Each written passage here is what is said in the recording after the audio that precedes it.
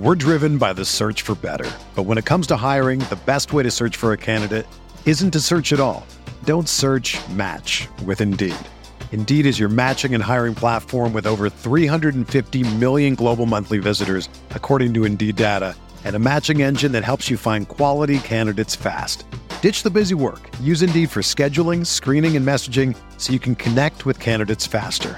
Leveraging over 140 million qualifications and preferences every day, Indeed's matching engine is constantly learning from your preferences, so the more you use Indeed, the better it gets. Join more than 3.5 million businesses worldwide that use Indeed to hire great talent fast. And listeners of this show will get a $75 sponsored job credit to get your jobs more visibility at Indeed.com/Blue Wire. Just go to Indeed.com/Blue Wire right now and support our show by saying that you heard about Indeed on this podcast. That's Indeed.com/Blue Wire. Terms and conditions apply. Need to hire? You need Indeed. This podcast episode is brought to you by Coors Light. These days, everything is go, go, go. It's nonstop hustle all the time. Work, friends, family expect you to be on 24/7. Well, sometimes you just need to reach for a Coors Light because it's made to chill. Coors Light is cold lagered, cold filtered, and cold packaged. It's as crisp and refreshing as the Colorado Rockies. It is literally made to chill. Coors Light is the one I choose when I need to unwind. So when you want to hit reset, reach for the beer that's made to chill.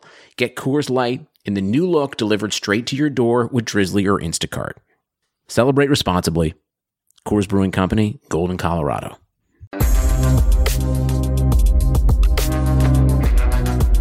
Welcome to the show, man. Thank you for taking the time out this week to do it.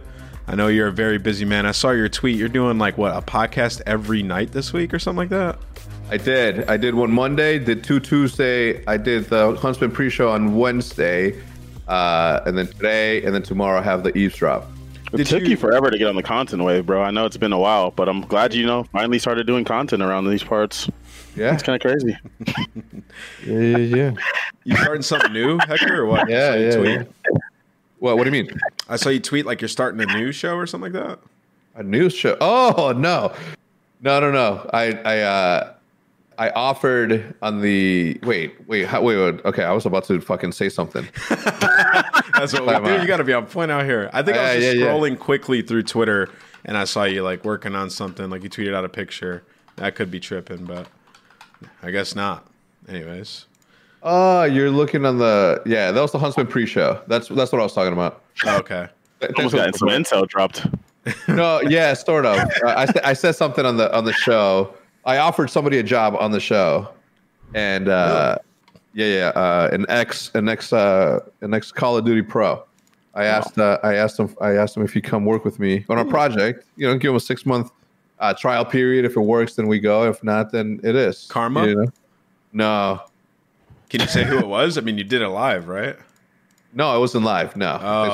Okay. Thanks for the support. No, it usually goes live before the actual matches start. So what we do is we do a Huntsman pre-show. We just call it that, and it's mainly just me, General, and Big Timer. Yeah, just shooting the shit. And then we always ask General everything that has to do with Call of Duty. Yo, what do you because he's obviously I don't know shit, right? I was just character here, character there. So when it comes to predictions and all that, we're what do you think? He's oh yeah, I fucking agree. I agree. What's the deal? Is this a sponsored podcast or can I swear? You could swear. You could say whatever you want. Hey, whatever comes to mind. I speak like a sailor on this podcast. It's the beauty of it. But once we get a sponsor, then I'll stop cursing. So I'll wait till that day. We're gonna have to work that in to the contract. You know what sucks about that? And remember, a year ago, I hit you up for a project that I was thinking about doing. Mm-hmm. So essentially, what I was in the middle of doing before, the opportunity came up of me coming back to a team ownership position, a meaningful one. I was creating an esports podcast network, and I'm okay, we need a Call of Duty one. And I just I thought of everybody that was creating content or semi-creating content in a very specific every esport, and I was going to sort of let them, or I was going to bring them into my network of advertising, and then we were going to do the podcast that way. We create a network, and then boom, we have a dope thing happening. Yeah. We still have plans on doing it, but now it'll be a little bit better. That was a sick idea. I remember you're like, I'm making a legion of esports podcasts. I'm going to bring in all the biggest podcasts from every esport and just have like a COD guy, a league guy. I was hyped about that. I was wondering where that went because I never hit you back, like followed up on it, but I figured, something must have stopped it from going down. But hey, there's opportunity there in the future to create something huge, right? Like you want to listen to some esports news, bang, here's the link. Esports podcast every day, something new. What's nuts about that is that like there's so many things that I want to do, and I sort of have to like shuffle which ones go where at a very specific time. So this one, I'm like, all right, there's 2 projects. I have to pick between this or this. So obviously, I picked Huntsman for now. For now, goddammit, no. But the second that I get some time, I'm revisiting that. What do y'all listen to, John, Pat, or John, Hector? Like, what any podcasts in esports you listen to, or outside esports? I think there's one behind the numbers. I guess I listen to it sometimes, but other than Hecz, I don't think that there are that many really good esports podcasts. If I'm being honest, I feel like there's a lot of growth in the space. I mean, with us too, probably where we could do better and more consistent work. Well, I listen to a lot. When I get a chance to, I listen to the Courage and Nade Shot one. Obviously, theirs is good. It's more gaming entertainment, like theirs, and esports, where mine is just, I guess everybody affiliates it with esports because of who I am, but I've interviewed like 2 Cowboys. I interviewed Josh Hart from the NBA. I've had people that aren't necessarily in the space. Like I interviewed all of the Guggen guys, right? The fishing YouTubers. So I don't know. People affiliate that with gaming, but it's more of a YouTuber than anything else. So yeah. Okay.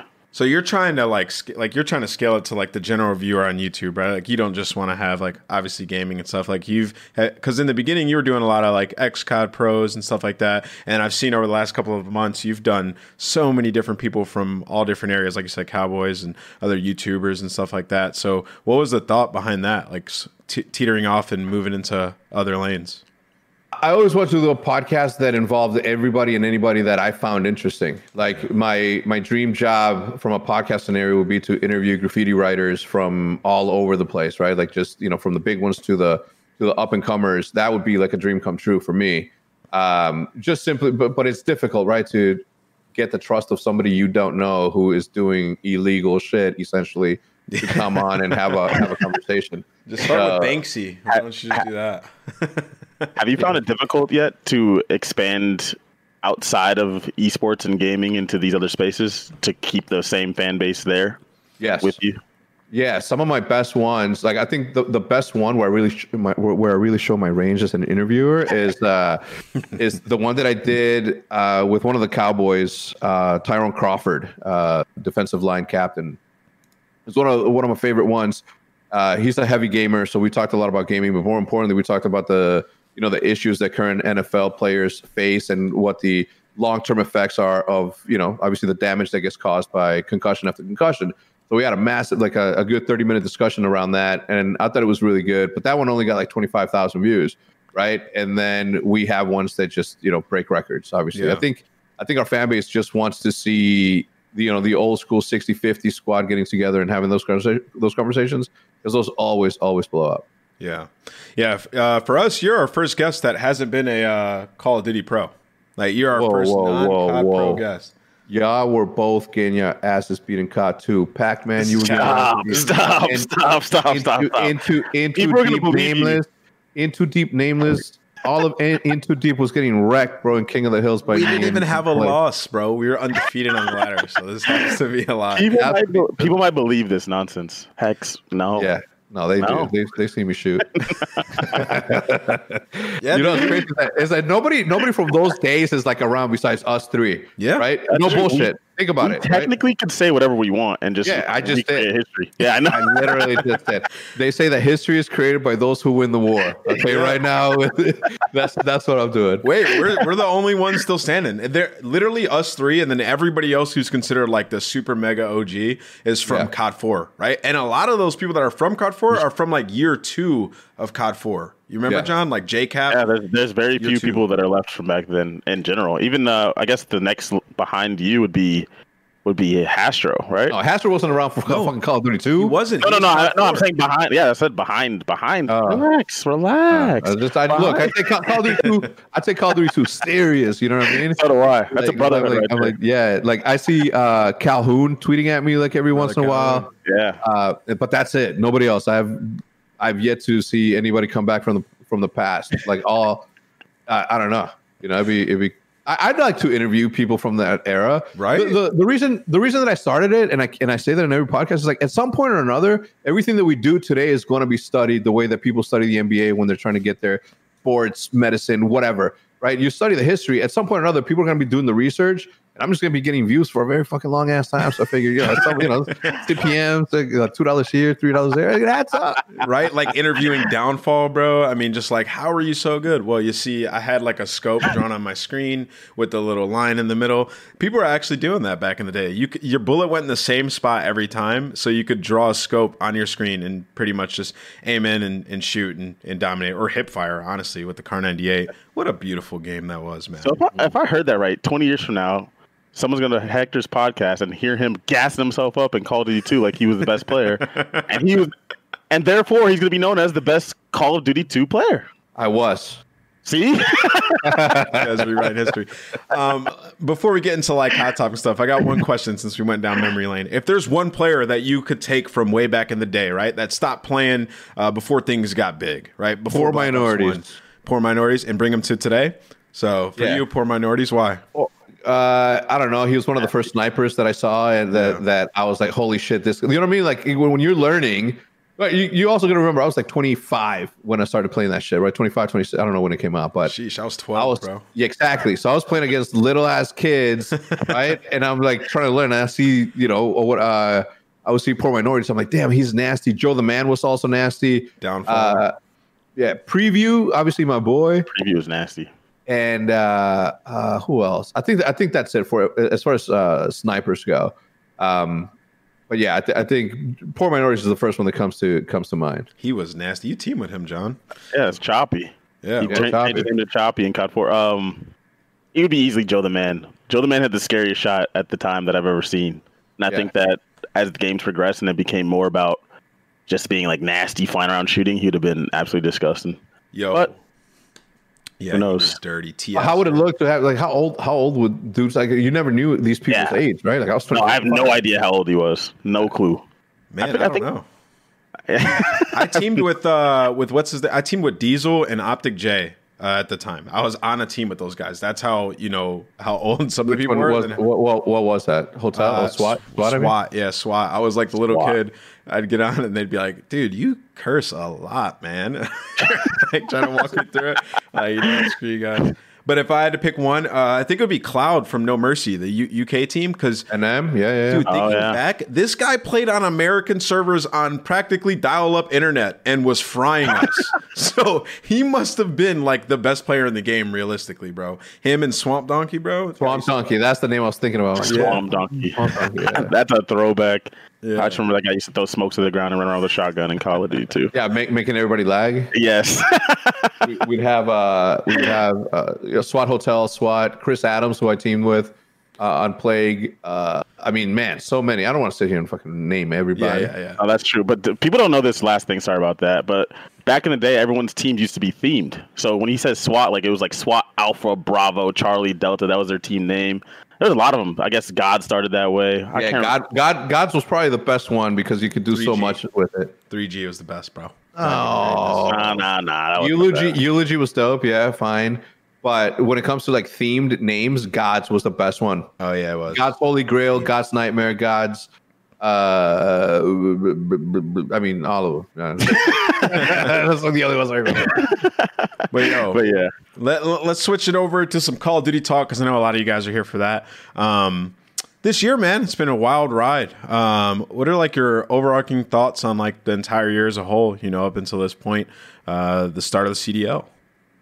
Well, I love it. Obviously, I think that what's happening this year is close to a 13 or 14 year journey from us being there from the beginning. Like we're literally us three. We're here from that beginning. So we've seen every single iteration of everything that has ever happened in Call of Duty. We were there front row and center because we were there, right? Like we were there in Call of Duty. We saw that competitive scene. We saw it go from game battles to NX Gamers. Yep. We're the first, I mean, even back then, we're the first sponsored team by a website. You know what I'm saying? Like, you think about it, right? So, on the forums. Yeah, right? So... so we had NX Gamers, and then from there we went into Call of Duty 4, and then obviously Pro Mod became like a massive thing. So we saw iterations to that. That's when Grizz started making montages in CoD 2, but CoD 4 with the Matrix, that's when it really took off. And then boom, immediately after that, Sniper Team, the first of its kind, and then boom, and just everything. We've been there from the beginning. So close to 14 years of just going through the motions every single year, recycling on a different cosmetic, and now we've professionalized an esport that we truly created right from the ground up. Right. Think about it, right? Like we worked tirelessly by ourselves as a community, thanks with MLG's help and whatever, before a developer from Activision, gave us a shot finally to put some things. Yeah. So off that, do people ever ask you like how did you get to this spot? And then I don't know how do you tell them that you've just been here for 14 years? It's so built within you. How do you like? I don't know how to tell you. I'll tell you how I don't get bored, or how do I get sick of it? How do I don't get burnt out? I love playing Call of Duty. I always said if Call of Duty 4 was something that was active every single day, I'd be playing that the same way that I'd like to play intramurals basketball every Wednesday or Thursday. Facts. The way that I have in the past, and it's one of my favorite competitive pastimes. And given the opportunity, I would only play that. I have dreams. Okay, boys, I have dreams of creating a 35 and older only league. You know what I'm saying? Where obviously I'm gonna be a goddamn MVP. You know what I'm saying? I mean, if you think about it. Who's gonna be playing in this league? I guarantee you there's a lot of 35-year-olds. I don't know, any 35-year-old plus in the chat? Don't fucking lie. There is for sure. Yeah. I mean, make it like 27 plus though, because I mean, there's nobody that's that age playing Call of Duty professionally, other than like Clay and stuff, and some of these guys are on their way out. Like Clay and Looney and stuff. Like everybody's so young now, man. And dude, there's zero chance that I could ever be in a semi-serious match and I kill somebody. I'll never let it live down. I'll never let them live it down ever. Ask Nadeshot, ask Ego, ask Rizma, and ask Solo. What happened to him at the Virginia Beachland when I beat them on land? I forgot about that. You beat them on land? Yeah. What game was this? It was Modern Warfare 3. It was me. Who was it? It was the only one that was missing was pretty much Scump. So it was me, Rambo, Merc, and Big Timer. We you took it first step and beat them? Yeah. So guys, when would you say like the height of the personality boom in Call of Duty reached its peak, right? Because a lot of people say right now we have some personalities, but not a lot of them make a ton of content and stuff. So what year was it, you think, where it was at its peak, where we sort of like said it like we are the content creators? Black Ops 2. Yeah, think about the amount of storylines, right? Hecz was like literally at our throats somehow, some way, always there. You hold on a second. Yeah. Do you think? Anyway, so sorry. That's okay. Yeah, Hecz was a loud one at that time. That was my daughter looking for my dog. Anyway, so. Oh yeah, he was. He's so loud because he was winning too. He's still loud right now. Yeah, he's still very loud, but he's not winning anything. So he's not winning. Dog in the corner barking like shut up. But he's not losing either because he's not playing. Yeah, you know what I mean. Well, good point. you got to give it where it's due. You know what I'm saying? Yeah, we had in Black Ops 2 we had Hecz, we had Killa. I was a maniac at that time too. Like everybody was just going nuts. We had Haggy. Like we had a villain, a hero, and then we sort of had like the anti-heroes in complexity, right? So we had like a bunch of these teams that were creating these crazy stories, and I wonder like why that's not a thing anymore. Like why are these huge stories not attached to some of these teams anymore? What do you guys think it is? Oh man, go ahead. I think that as like salaries are a thing and people are becoming more professional, you don't have the same you're not going to get any like Adam Sloss moments, that are just big like that, with people having animosity like that towards each other in public. I don't think that that's going to be the case anymore. If you get what I'm saying. Yeah. So it's a little bit different now, and I think also. So I guess you could say some like Sloss in the chat just said that's authentic. I'm not saying that it's not authentic now. It's just people have something to protect more nowadays, and they've known each other for such a long time that they have these conversations more in private. Whereas back in the day, you didn't really even talk to people that weren't on your team or part of your little group. Yeah. I think it's that. I think that a lot of players are getting super salaries nowadays, where they don't feel that they need to go out and sort of hustle on the sidelines the additional income that you can get. Back in the day, your salaries weren't more than $1,500, which meant that if you streamed and were able to make another $1,000, now you're making a decent enough income where you can support yourself doing that, or you can prove to your parents that you can, there's a living to be made in a situation like this. So I think there's a lot of things, but I think that right now we have one of the most interesting times ever, right? Like we have personalities that have been around so long that whether they create the content or not, they're part of they're part of the content. So people who are creating the content are bringing eyeballs, and they're seeing like these massive personalities. Yeah, I think that from here until the end of Call of Duty, people are going to be running into people like Crimsix, people like Formal, people like Attach, and been like, holy shit, dude, I've been watching you for 10 fucking years. You're the man, blah, blah, blah. Right? Because they're these superhero moments. We're essentially WWE with obviously no fake bullshit that happens, right? Like no fucked up spawns, I'm saying none of that shit. Right. But it gives, and it lends itself to really be a cultural moment that you get to share with other people. And when you have that, right, when you have a community that shares in the competition, essentially in the storyline that's being created, that creates the sense of like, okay, that's somebody that I'm going to remember for the rest of my life. From tight muscles, tough workouts, signs of aging, to simply making it through each busy day, everyone understands what it feels like to be tense and sore, so everyone can benefit from TheraOne CBD products. Started by Dr. Jason Wersland, TheraBody exists to provide you with the best scientifically validated natural solutions to help soothe your body and relax your mind. It started with the revolutionary Theragun percussive therapy device when Dr. Jason saw the benefits of using CBD in his treatments. He created TheraOne to bring you CBD products done right. A lot of CBD products claim organic but still contain up to 30% filler, and these fillers are potentially toxic. TheraOne tests their products 4 times before they get to you. Every product is USDA certified organic, grown in the US, and their CBD extracts are the highest quality available anywhere. Use TheraOne's warming lotion in your morning routine, the cooling lotion or massage oil to recover, body balm for targeted relief, and sleep tincture to drift into a deep night's sleep. And now through Labor Day, Monday, September 11th, TheraOne is offering our listeners a buy one, get one free for all TheraOne products. But you've got to go to theragun.com/bluewire. If you don't love what you get from TheraOne, send it back for a full refund within 30 days of purchase. This is not something TheraOne is likely to do again. Buy one, get one free at theragun.com/bluewire, but only until Labor Day. Go right now to theragun.com/bluewire. Sundays are coming back in the NFL. With NFLSundayTicket.tv, you can stream every live out-of-market NFL game every Sunday afternoon on your favorite devices.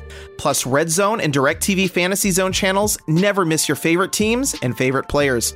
No matter where you live, NFLSundayTicket.tv is your key to the most glorious Sundays ever. Use the promo code BLUEWIRE at checkout to get 15% off your subscription. Visit NFLSundayTicket.tv and use promo code BLUEWIRE. A lot of those guys that you named, they're kind of older, right? They've been around for a long time. How does the CEO create more of those types of people? Because let's say in 5 years, let's say Scump, Crim, Formal, Attached, these guys that you're naming aren't playing anymore. Then they were all around in that super huge surge of fans that came in, and they were all had big personalities, and they had to make content to survive. So that's why they have such big brands on top of great performances. How do you do that with current kids coming up who are already getting paid so much and aren't learning how to be on camera?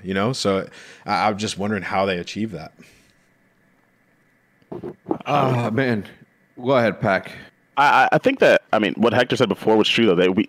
We did this without, they built that, the original Optic Squad, they built that without Activision involvement, without CDL involvement. It's up to I still think that it's up to the individuals and the players to build that up on their own before the CDL does it. I don't think it's something that the CDL can naturally do. I don't know if you can unorganically grow a fan base for a player just because he's good. That people need to have a connection with them and then see them compete on that kind of like high level to build that kind of connection.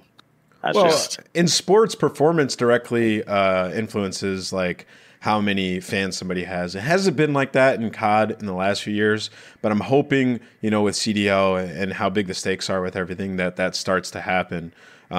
Because in other esports, when somebody's frying, they get a ton of fans immediately. But COD, it hasn't been like that. I've always wondered why that is.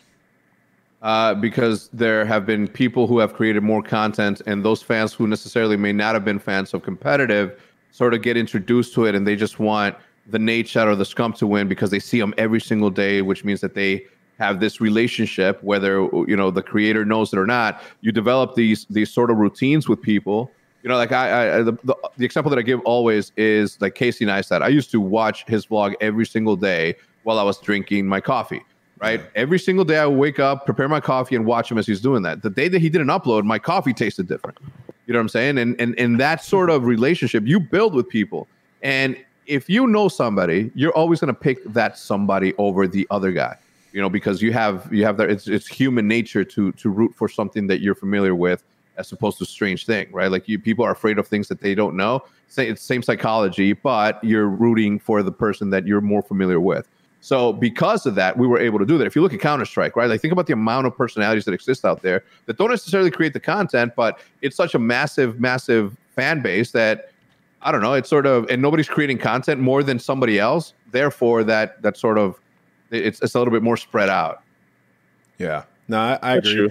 Even what Karma said in the chat, I think back in the day, the fans drawn in from Optic loved COD and loved the game, and it gave much more respect to players in a way. I think so. I think you're on point with that. I mean, obviously, they brought in like a huge surplus of fans, and then a lot of those people dispersed and found people they like. I'm just wondering how some of the young guys can grow, specifically from performance.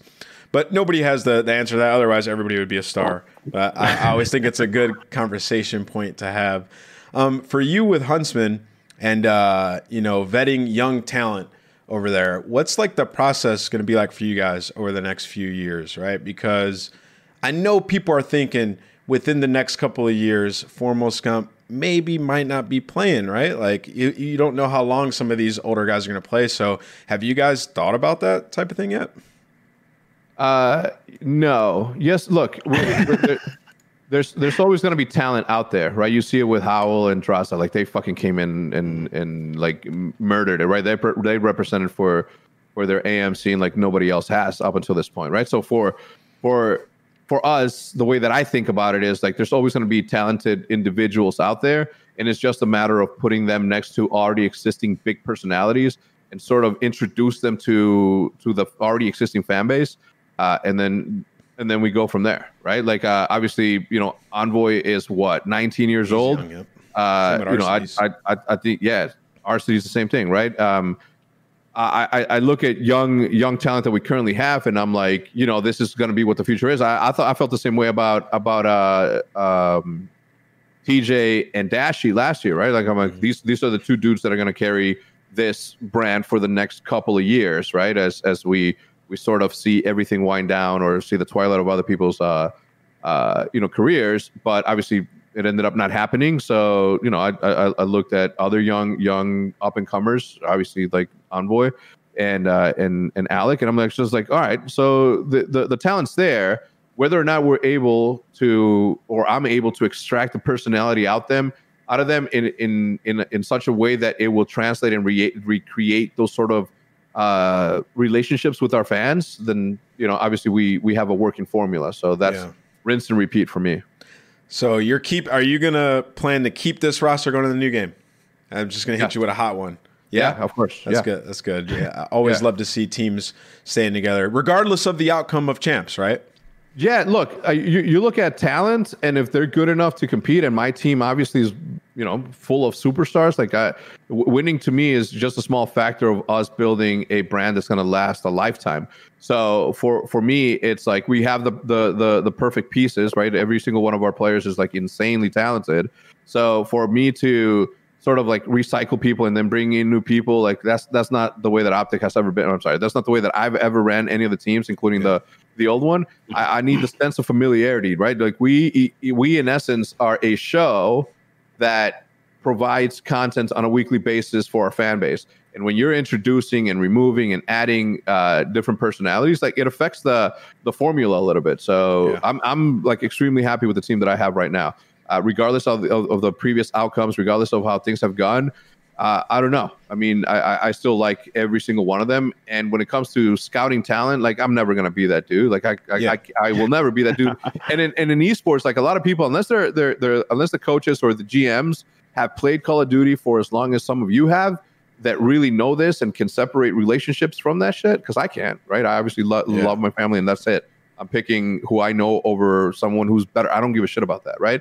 As long as I have my staple 5, everything else is sort of additive to that. So I'll never be that guy, right? I would look to an expert to find the better talent out there. It's awesome that you entrust, like you put so much trust into the squad, right? And they've done a really good job so far. Like that decision with, behind Gunless, me and John were like really against it at the time, and it just paid off. So clearly they know what's going on. If you had that talk with them, like, yo, regardless of champs, like next year, you guys want to stick together? And they said, yeah, or how'd that go? Say that again. Ask me again. Have you guys had like that big talk, like regardless of champs, like this is a roster you guys want to have going into next year or what? Yes, several times. Whether that's what happens on the other side, like the good thing about franchise leagues is that the org has a little bit more power in a situation like this. Obviously, we invest a lot of money on a yearly basis for that. So for us to exercise our rights as team owners, I think that gives this a better fighting chance. For what it's worth, and I'm not down talking anybody else. Like I know what I have to offer the players. I know how I can help them grow, and I know that the formula that I've created has allowed people to make additional income with side hustles just off of being affiliated with us. So if you're a smart player, you stick with what benefits you. So I think that we're in a very good spot. Yeah. Did you guys see Adam's tweets today? To kind of change the topics, because last time when I was on Eavesdrop, me and Hecz talked about the bubble, John. Okay. And if we could do that with Call of Duty. And Adam let out a pretty interesting spree of tweets talking about how much it would realistically cost, right? Like he was like, off the cusp, I'm thinking $7 million for a bubble. And that's like probably 50 to 100%, lower than what it would actually be. And it kind of makes it hard to seem possible for COD, right? Like we have a $4.6 million prize pool. It's like, how could they justify doing a bubble? What are your guys' thoughts on that? Simple. Because we were talking about okay, sorry, go ahead. No, I don't, you can go. Just one quick piece. One quick piece. Because of those tweets earlier, I looked it up. I was talking to Nameless about this. I looked it up to see what the NBA bubble costs. And it costs $150 million for the NBA to run their bubble for whatever it was, 8 games plus the playoffs. $150 million. I understand that the COD would be a shorter time span, but when people say bubble, I don't fully believe that they have all this in mind. Like it's a lot that goes into making sure that everyone can stay safe, and you could have the tests all the time and food brought in safely and all that. It's a lot. And the NBA can't play from home, and we can. So I don't know. It's just a tough thing. Can we? I mean, you've seen what happened in the last 2 days, dude. We're going to get into that too. Yeah, look, I think that is possible 100%. We discussed it as team owners. We discussed it as an org with other orgs. Like, I think that there is a way in which we can go get Airbnbs for as long as we want, right? We don't have to go to necessarily a hotel. We can, there's ways to do it. Absolutely. Right. Like there's ways to do it where we don't have to spend, fucking $150 million, right? There's definitely ways to do it. The difficulty comes with how many players are going to leave their girlfriends back at home, right? To go live in a place for call it 2 months while we play champs in a LAN environment. Obviously here in Texas we have plenty of facilities that could be, they could be open to doing something like that. There's ways to do it where it's efficient, but when you think about the bad possibility, the repercussions of somebody, a young dude getting sick without knowing an underlying condition, and the end is, the result is a death. Nobody could ever live with that. As an esport, we couldn't live with that. It would, everybody who would originally say is like, oh shit, look, Call of Duty, like call it CS:GO, call it League of Legends, call it OWL, call it whoever, who are saying it's like, look at that, Call of Duty's fucking making it happen and it fucking works. If nothing happens, then boom, it worked. If someone dies, everybody will be like, oh, they're so irresponsible. If I was the parents, I would sue the league. I would sue the teams. I would sue this, that, and the other. That could be the end of everything, right? What we built, which is a risk. Are we willing to take that risk? Is like, absolutely not. I'm not really willing to take that risk. But then the question asks, you even said it, like, can we do it online? And we've tried our best, but it's been really tough, man. And today and yesterday were big examples of that, with people lagging out, etc. How do we fix that? Like, what are your thoughts on that? Dude, call it what it is, right? They weren't lagging out. They were being kicked offline, which is fucking even worse. You know what I'm saying? Like, it sucks, right? You can't... I don't know what to do, right? I don't know how to give advice. I don't know how to, because it's a discussion that we're all having, right? Yeah. It's like, how do we make this not suck as bad as it is right now?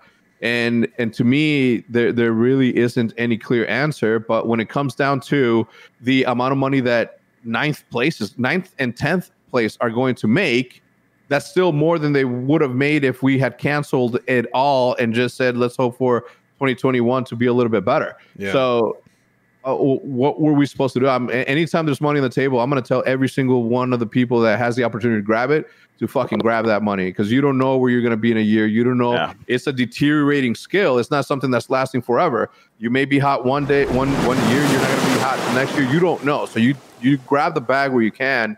But it's I understand like the harshness that some of these players are going through. Imagine like what some of them are going through is it's tough, man. Like the London one today hit me the hardest because they were up, right? It was deciding map. They're up and they had control, and he gets booted offline in the middle of it. I just think that there's got to be some sort of change, right? Like at least going into next year, we have to have a judgment rule where within reason we can reset the map. Like I understand that we can run into issues with people pulling the plug. That's the big argument. But what's happening right now is just it's compromising the integrity, quite frankly, to a lot of these teams.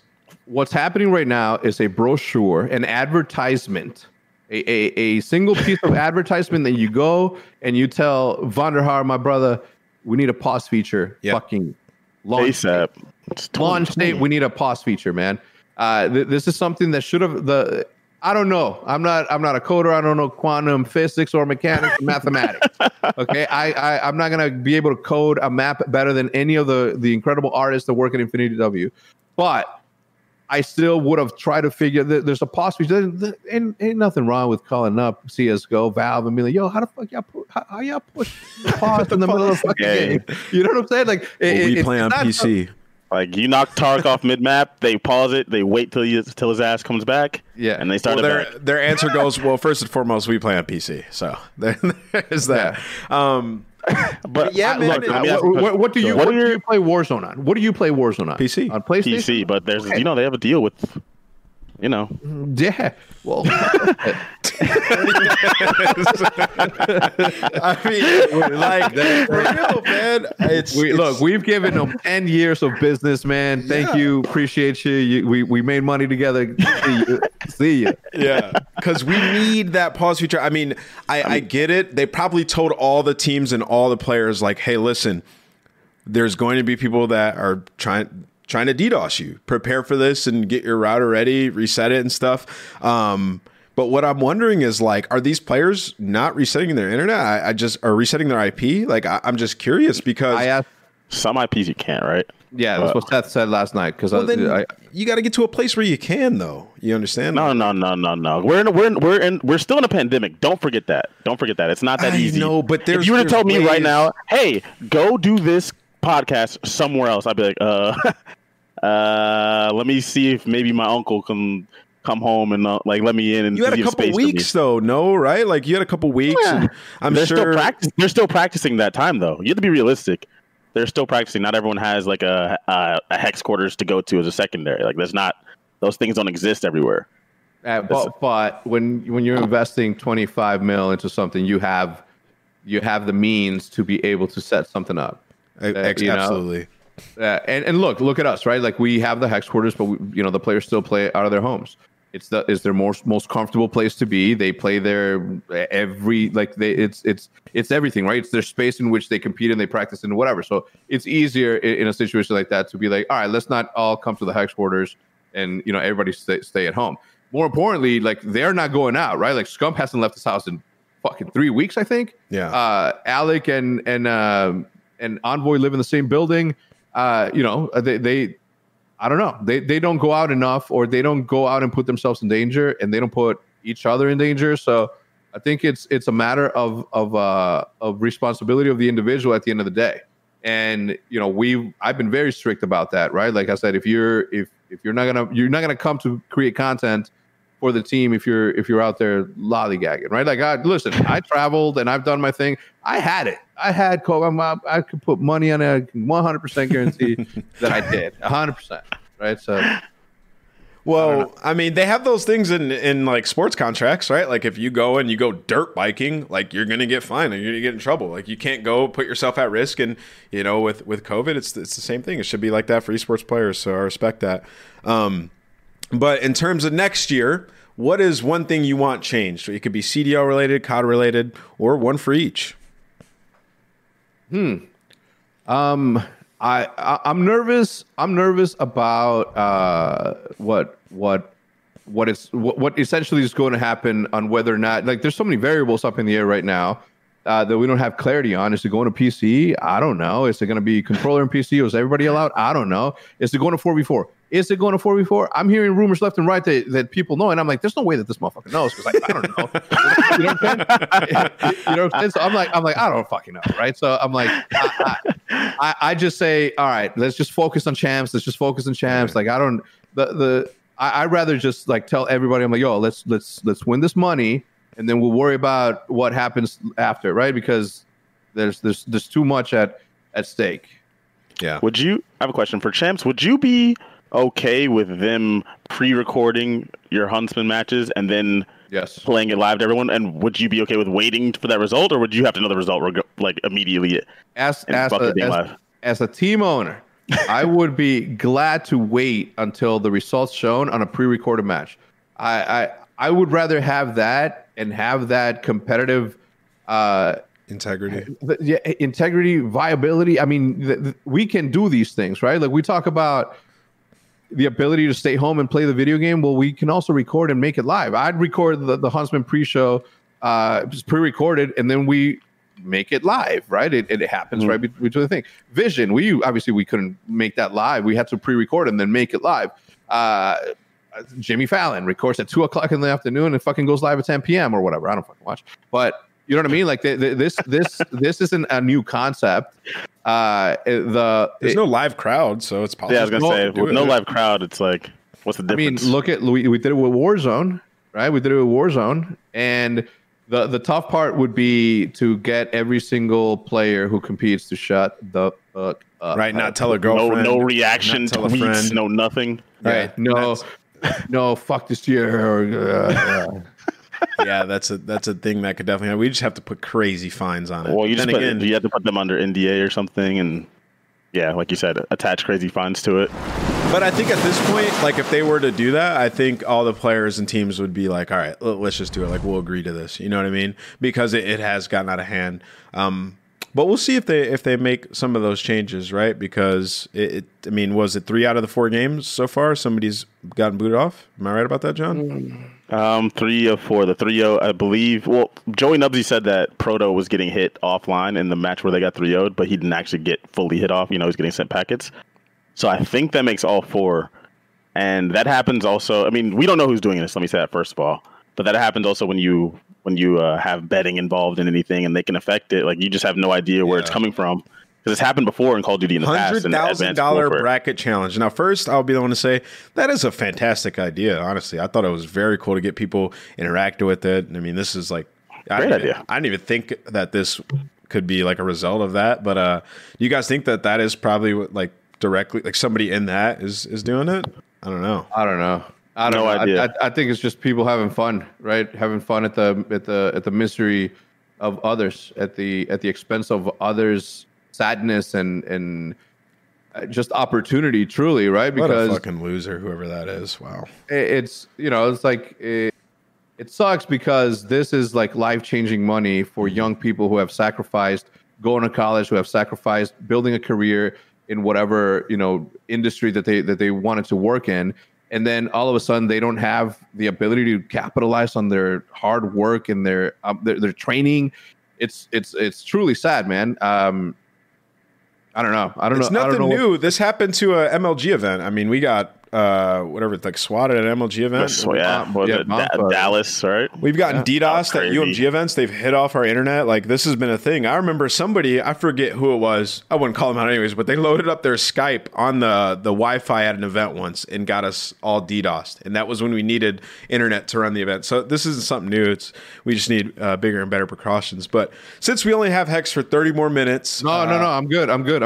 Oh, you're good? Okay, cool. Yeah. I'm good until 9. So I'm good. Whenever you guys are ready to get off, I'll be ready. No, I was going to say, because we have like a ton of call-ins. I think we need to start some of these call-ins. So if Big Ben... Oh, yeah, that's going to take a long time, these calls. If Big Ben can drag some people in here, we can get these going. But is there any other, big topic you guys wanted to hit before we started the call-ins? Anything on your guys' minds? My worry is always going to be like, I'm glad that they spread the price pool around. Obviously, it's not what it was going to be, and like we're experiencing why that was a good idea.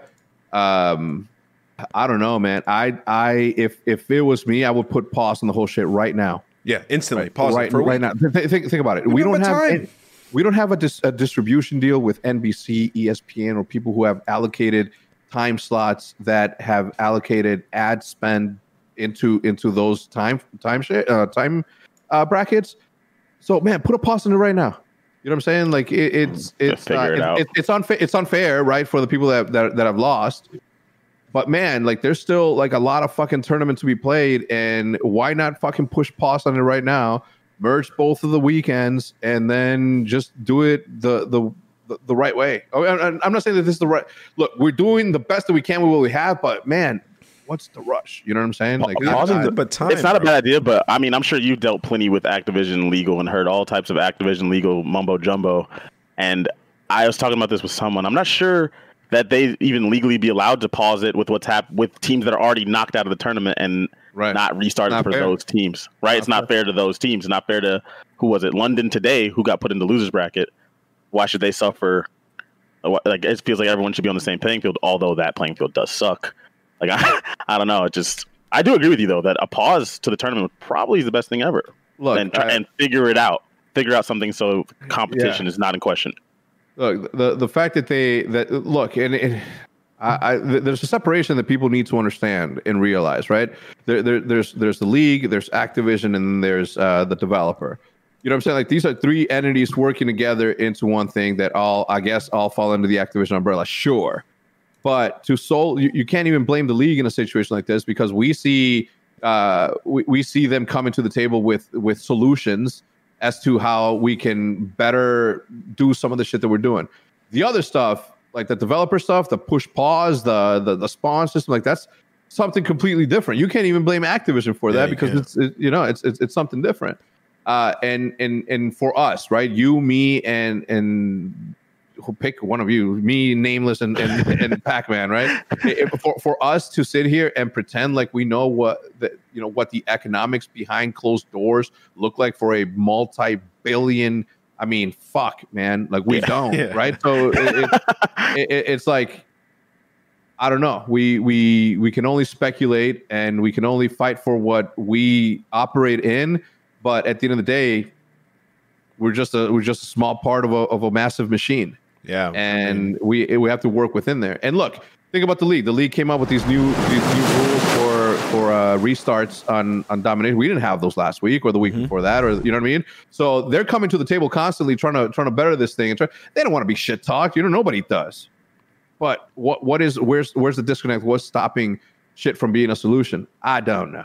Yeah, it's shit that we have no idea about, right? Like I can only imagine those arguments that are happening right now with what's coming out on Twitter, what all the teams are saying. Because you got to think these teams that paid a lot to be in our league are complaining like hell. I mean, this is our thing, right? Champs, like this is what everybody's looked forward to all year, and they wanted it to be executed better than every homestand that we've had throughout the season. And so far, we've had 2 days that have been very tough. So I'm hoping that they can pause it and move it because we got nothing but time, man. Like the new game is coming out for a little bit, and we can push this back, a week, right? A week is realistically all we need to pre-record everything, take our time, make sure every match is played out, and we can air it all, right? We just need even a 3-day bumper on it. That's all we need, man. We did this in Black Ops 3 in the online league. Do you guys remember that? In Black Ops 3, people were getting booted off like crazy. We started to pre-record matches and air them, and we fixed the problem. Do you remember that, John? That was literally Black Ops 3 or AW? I know we did it in one of those titles. Black Ops 3 in our online league, people were getting fried nearly every single match,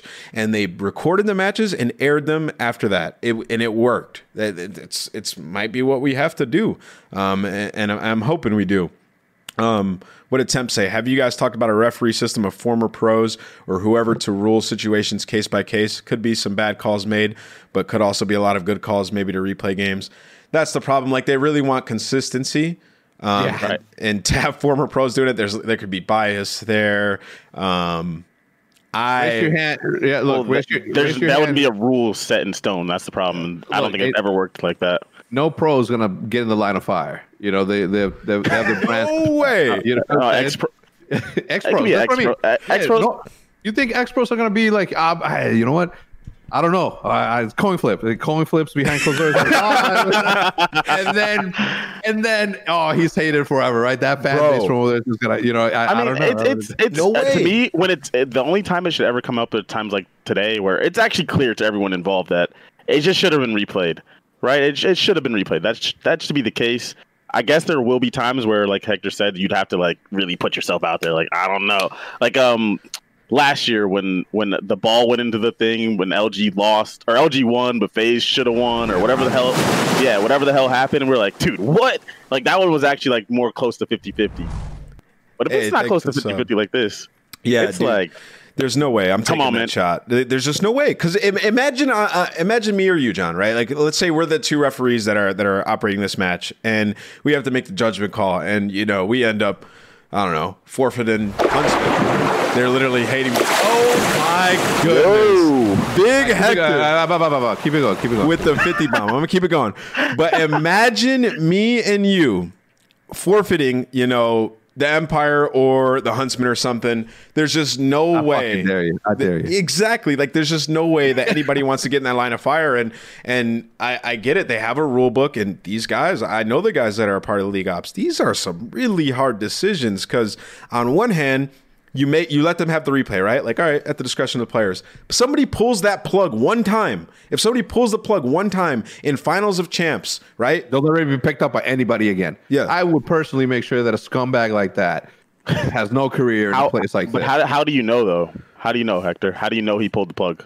I don't know, man. Fucking somebody tattletales and shit, and we know, and then he's gone. There's just no fucking way. Like, realistically, I thought about this, right? I was like, okay, so if I was in finals, right, and I was just this scumbag, and I wanted to cheat, I could have my girlfriend turn off the power to my apartment with the click of a switch, and nobody would see her. I could have my camera set up. You could never say it out loud ever. Yeah. And you could never say it out loud ever. Like nobody could know. My teammates wouldn't even have to know, realistically, right? So that is a thing. That could happen. Oh, so what are you going to have, Karma? I see in the chat integrity cameras. Are you going to have integrity cameras in my washroom where you could see my switcher? Like you can't, like it's just not possible.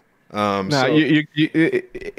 the same. It's the same debate or the same. Like today, I saw people without cameras, right, competing for $4 million.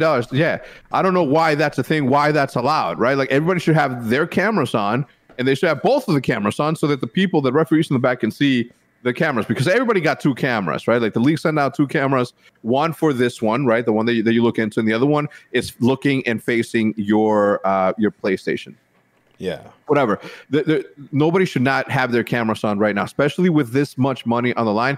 Luckily it was. I mean, I don't fucking know, right? Everybody that I've seen in the scene has been in the scene for a long time, so I wouldn't imagine. I think it was like attached that he didn't have his camera on. So obviously, like I would never in my life expect something like that to be done by somebody like him. But you never know, right? Like never know, man. I'm not, not in his position, but I don't know, man. Like there's a lot of up and comers that are coming right now. We don't fucking know. We don't know anything about a lot of these guys. It's a lot of money, bro. And I was gonna say there's a lot of money to be made, even without winning tournaments nowadays. Like just being in a position to be on these teams, you're making a bunch of money. And there's just a lot of ways like that in Call of Duty you can, do things like that. You could plug in a Cronus and you're the best player on the map, right? Like if realistically utilizing it the right way, like there's just so many ways that you can abuse it right now. So those measures are very important. Everybody should be having multiple cameras set up. I mean, CDL sent me like 3 cameras myself, and I'm a floating head on the screen. So I know everybody's got a camera. It just needs to be enforced a little bit better. But let's start these call-ins, man, because we got a ton down there. We might not get through all of them. Hector's kind of popular. Jeez. So Hecz, I don't know if you. I'm probably the most popular person you've ever had on here, so you're welcome. Hey, we had Scump on here, right? So he's kind of like your father. So wait, you did? Yeah, I did an episode with all of Optic once, bro. Like I was saying, I'm probably the second most popular handsome person you had on here, so you're welcome. All right, so we got our first call in. Spec, how you doing, man? Where are you from? I'm doing great. I'm from Houston, Texas. Okay. What's your question, brother? My question first of all, Hecz, I really it's great getting to talk to you. You're like an inspiration to me, man. Thank you. Yeah, but my question was, so I've been doing a lot of thinking. I'm thinking about changing my alias. So I was wondering, what are the top 3 aliases in the CDL, like gamer tags, nameless PSNs, one. Pac-Man. Okay. Other than mine. Well, I think that it's time to fucking put that shit to rest, man. I think people think about this, right? Slasher. His last name is Liticoat. Bro, Liticoat would be such a dope fucking gamer tag. It would be. Right. LaRue. And I think Nation and I were fucking discussing it. Like they should totally change their names to that. Hecz, I've always written Hecz. Since I was 13 years old, Hector short for, you know what I mean? Man, fucking thief. There was a video game in the 80s called Pac-Man. Yeah, okay, but you can't. These guys can't change their aliases though, Hector. You know what I mean? They're not anymore. They're brands. Yeah. No, I get it. It's the thing that gets me with what you just said, Hector, is like casters and other esports that weren't a pro or something, and they have a weird name, like I don't know. Like Dom, I don't even want to say the name that pops in my head, John. But to have a name that's not your actual name, if you're a caster, you should not do that. If you're not a pro player that has a story behind your name, or a semi-pro player who's been around for a while, you should go by your last name or something. In my opinion, I just think it looks better. It looks more professional, or a variation of it. Yeah, I'm Rodriguez. Roddy, what's up, Roddy? I was like, yo, what up? You know what I mean? But Spec, what's your last name? I think they removed him. Maybe Spec gone. He's still in here. He's just muted. All right, I think you crushed him. Sorry, right. Spec. All right, let's get the next call in here. It's like John Tupac Thug Lord. Yeah, that's unacceptable. Oh, it's that cool. name's. I just saw him in there. That guy's pretty freaking cool. I like his stream. His name is absolutely atrocious. I don't care if it's a joke. Because if you tune into a stream, it's some white guy from North Carolina, and he's like, "Welcome to the stream. I'll just finish eating some corn," and it just makes no sense. Yo, Gunno. If Scump's name was Abney, that shit would be so dope. Reminds me of Asney. Yo, Gunno, what's up, man? What's good? What's your question, brother? My question is, do you think it's easier for amateur players to go pro through pool play, like it was in World War II and stuff, or through their own little their own tournaments? Can you repeat that one more time, please? Do you think it's easier for amateur players to go pro through like the pool play system through World War II, or like through challengers? Challengers. Challengers. Okay. I think it's clearly given some proven amateur players light to shine. Like they're out here actually competing at champs. A lot of them had. I mean, we just saw Hecz today. He didn't even play a single home series. So he's playing at champs. He's playing at champs. Yeah, like, it's insanity, dude. Yeah. I mean, I think obviously if you look at Draza and Hollow, that's a perfect example of how it can work, right? Like not only did they make it, but they were shining in the last event, so it works. I think Challengers is definitely like the right way. That's one of the things that has happened that's been really, really good for the scene. Mm-hmm. I think developing that it will be better. Obviously, who fucking knows, man? I don't know what next year looks like. But there's definitely room for everybody to be, because at some point or another, there will be a challenger dude out there that is also like has 1 million subs on YouTube, right? And that's like a fucking double whammy. Like he's good and he's got fucking advertising products. Come talk to me, brother. Talk to me first, and then we'll see what we can do. You know what I'm saying? Yeah. All right. Well, thank you for the question, guys. Thank you for the question, my brother. All right. Thank you. Yeah, the last 2 years, Challengers has been producing some really good talent. I mean, you think last year some of the players that came out, and then this year, I mean, it's like nearly half our teams have a player that's come from it that's frying. Blizzard, what's up, man? Hey, what's up, guys? What's up, bro? Where are you from, man? You are always chilling. Yeah, you know the vibes, man. All right, what's your question, Blizzard? Hey, I just got a question for Hector real quick. Oh shit, I hear something funny coming. Hit me. So basically, I just thought, what did you like from the production, like content creation from the CDL this year, and what you think they could do better? I think that the CDL should sit in a room with me for about a week, right? And then I tell them what sort of pieces of content we should do for next year. And that's what we should do, right? There's no need to complicate things. Contesting the point is cool, and it gets engagement. But I think that there's better way to use that talent that will. I like it. I like that we're at least trying, right? Not just as the Call of Duty League, but also every individual team that's out there. I think that if more people stop paying attention to the numbers that are currently there and they just give it a chance to breathe, I think that people are going to more and more be affiliated with it. I mean, if you're from Utah, right, and then your Utah whatevers are creating content that's not getting a lot of traction, but you somehow come across them and you like that content, that makes you even more willing to make that your team because you're being entertained by them. I think the attempt is good, but I think that the way that we're utilizing not only the on-air talent but also our pros is not what it should be. So, well, look, I can't do it for free. You know what I'm saying? I got to get paid. I'll give you guys a cool thing. So, COVID obviously put a really big halt in a lot of content that we would create this year. And I was a part of a really cool one for Chicago. Like each event was going to have like the home team was going to have its own planned like content and stuff. And for Chicago, I don't even know if you know about this, Hector. I was supposed to go with Scump and Formal to a barbershop that I went to out there. And my barbers that work there, they're big Call of Duty fans. And we were going to they're going to get haircuts. We're going to talk about COD and the history and things like that.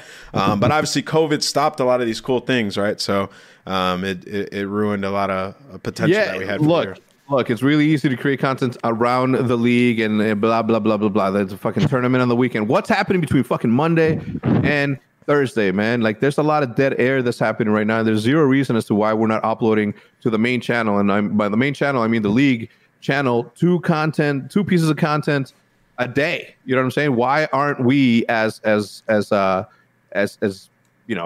teams sort of asked to donate one piece of content to go up on that channel? Well, that'd be exposure for everyone. Yeah, what happens then is that you get, our fans going to check that out, and if they like that series, look, everybody knows my number from the league. Just let me know. I'll give you. Hecz is like, all right, give me the dollars, I'll give you the keys to the kingdom if you would only let me. I told that. Look, I told that to close friends that are in the league. I told that to everyone. I mean, if you ever need help with content, holler at your boy. I'll solve that shit like this. Well, Blizzard, thank you for the question. That was the best question. Thank you. That's actually the best question. Thank you. Stay off the weed. Yo, people in the chat were like, Matt get a haircut? What? No, I actually texted Matt. Well, yeah, that's what I mean. Matt texted me. That's it. No, I texted him and he said he was down. He was like, I could use a cut. He's like, you trust him? I was like, yeah. He's like, sure. So I was like, let's do it, man. So we had it all planned, bro. It would have been. See, you're thinking about it and saying, all right, you got to think about it. This is what you do. Okay, we get Seth. You get a fade. Seth gets a fade. Formal gets fucking braids, dude. Well, yo, my initial thought. I'm a genius. Since the idea's not happening, my initial thought was like, if he didn't want to get a haircut, I would just like walk out the back with a fresh hat that he always wears, just like upgraded, and just hand him to like, yo, I know you're not gonna get a cut. Here's the fresh hat. Yo, Raf, what's up, man? Welcome. Yo, what's up, guys? The show. Where you from, brother? Yes, sir. I'm actually from Canada, bro. Montreal. Oh, damn, that's tough. What's we your question? need a. I know it is tough. Fucking, everyone hates it here. Anyway, Hecz, I love you, bro. You're the GOAT. Thank you, brother. So my question is the roster mania of this season, of this off season, going to be as crazy as the past years, or is there going to be much less action due to franchise contracts and stuff like that? Well, it's going to be both, I think. Right? Obviously, the orgs have like I said earlier, a lot more power when it comes to contracts, but we also don't know what's going to happen on the roster size. So it could be the fucking wildest shit you've ever seen, or just a moderate. But it ain't going to be. Well, I'm saying bad or good. There's not going to be no moderation in the middle. There's not going to be something that's an easygoing thing, in my opinion. Yep. We'll see. Right. We'll cross that bridge when we have to, Raf, but I think it'll be some big shuffles for some of the rosters. So Hector, off his statements, let's just say goes 44. Who, I'm not gonna say it's you, but who is the guys that are heading this decision to release one of your guys? Like, I mean, it's unfortunate it has to happen. Obviously, the team. Look, one of the easiest jobs that I've ever had in my life, and I made it this way, was me leaving it up to the players to make that decision. One, I'm not in the front lines. Two, I'm not spending 8 hours a day with my teammates to know enough how much someone's chewing fucking annoys the whole team, or how much someone's bitching or sighing or like I don't know, right? So I'm never ever. We're not there yet. Surely in 5 years, when the diva superstars that we have now will surely have gone on to greener pastures and put out to whatever, to Steed. I don't know what, right? But at some point or another, that will happen. But for the time being, look, man, I don't got no beef with nobody for a reason. And that's me staying the fuck out of fucking issue. It's true, man. It's the right way to do it right now, is put a lot of trust into the team. Maybe not full trust unless you have players that you have, but putting a lot of trust in the team's opinion right now is important, because we've seen some teams make decisions that they wanted to make and it not work out that great. So let's get the next guy in here, Ben. See who we got. Dang, bro, we got more people joining. We might not get through all of you guys, but join on in and put your question. Look, if we don't get to your question, just literally get mad at Nameless and Pack. It's their show. I have nothing to do with it. Hello. Yo, Hecz, what's good, man? Hey, how's it going tonight, y'all? It's going great, wonderful. Man. How are you? I'm wonderful. Thank you for asking. What's the question, bro? All right, so this is, of course, after we get back to LAN, because I don't think this would work out in an online format. So as we can see, we do have a more extended off season with just franchising, and that's how it is. So what if we extended the regular season with something like this? So with our championship bracket, with the Final Four, you could do something like the NBA does. They do Game 7s, but we could just do Game 5s, still with a series of 5. Just think about it. Huntsman phase, Grand Finals, down 0-2. It's confusing. Map count, 0-2 series count, and then getting fully reverse swept. I get what you're saying. That's way too much COD, and that's too confusing. Are you saying spread out the days of the match? He's saying like a best of 5 series would realistically be 5 series. So let's say I beat the Huntsman in 3-2, and then I beat them 3-0, and now I'm up 2-0. That's way too much. Way too much. That's COD. A lot of COD. I thought he meant breaking down like, we're playing Hardpoint today. Yeah. Okay, I was confused. That's all. Like 5BO5. You wouldn't do it right? days. Yeah, but still, like you're turning it into baseball, man. Like one of the reasons baseball is declining in viewership is because true. it's so goddamn long. And you're also out in the heat, man. Here in Texas, oh man, I don't know how the Rangers sell anything. So I've been out there, and I'm like, when the White Sox came to play, me and my brother went out there, and we were looking. You're like, what inning is it? I'm out of here. And look at the skin I'm in. Okay, I'm built for that shit, and I still was not good. Can I just say one thing why that would be terrible? Imagine there's a lopsided match and somebody just wins 3-0, 3-0, 3-0. Like nobody wants to watch that shit. Like by the time it's 6-0, it's like, all right, man, seriously. Yeah, but that's why you would do it like in days, though, wouldn't you? Yeah, but then who do they scrim as the tournament goes on? Why wouldn't they just extend the series? Like if that's what you want to see is more COD, why not just make it a best of 11 and play every single map? Well, that way you try to sell more tickets from like a GM standpoint.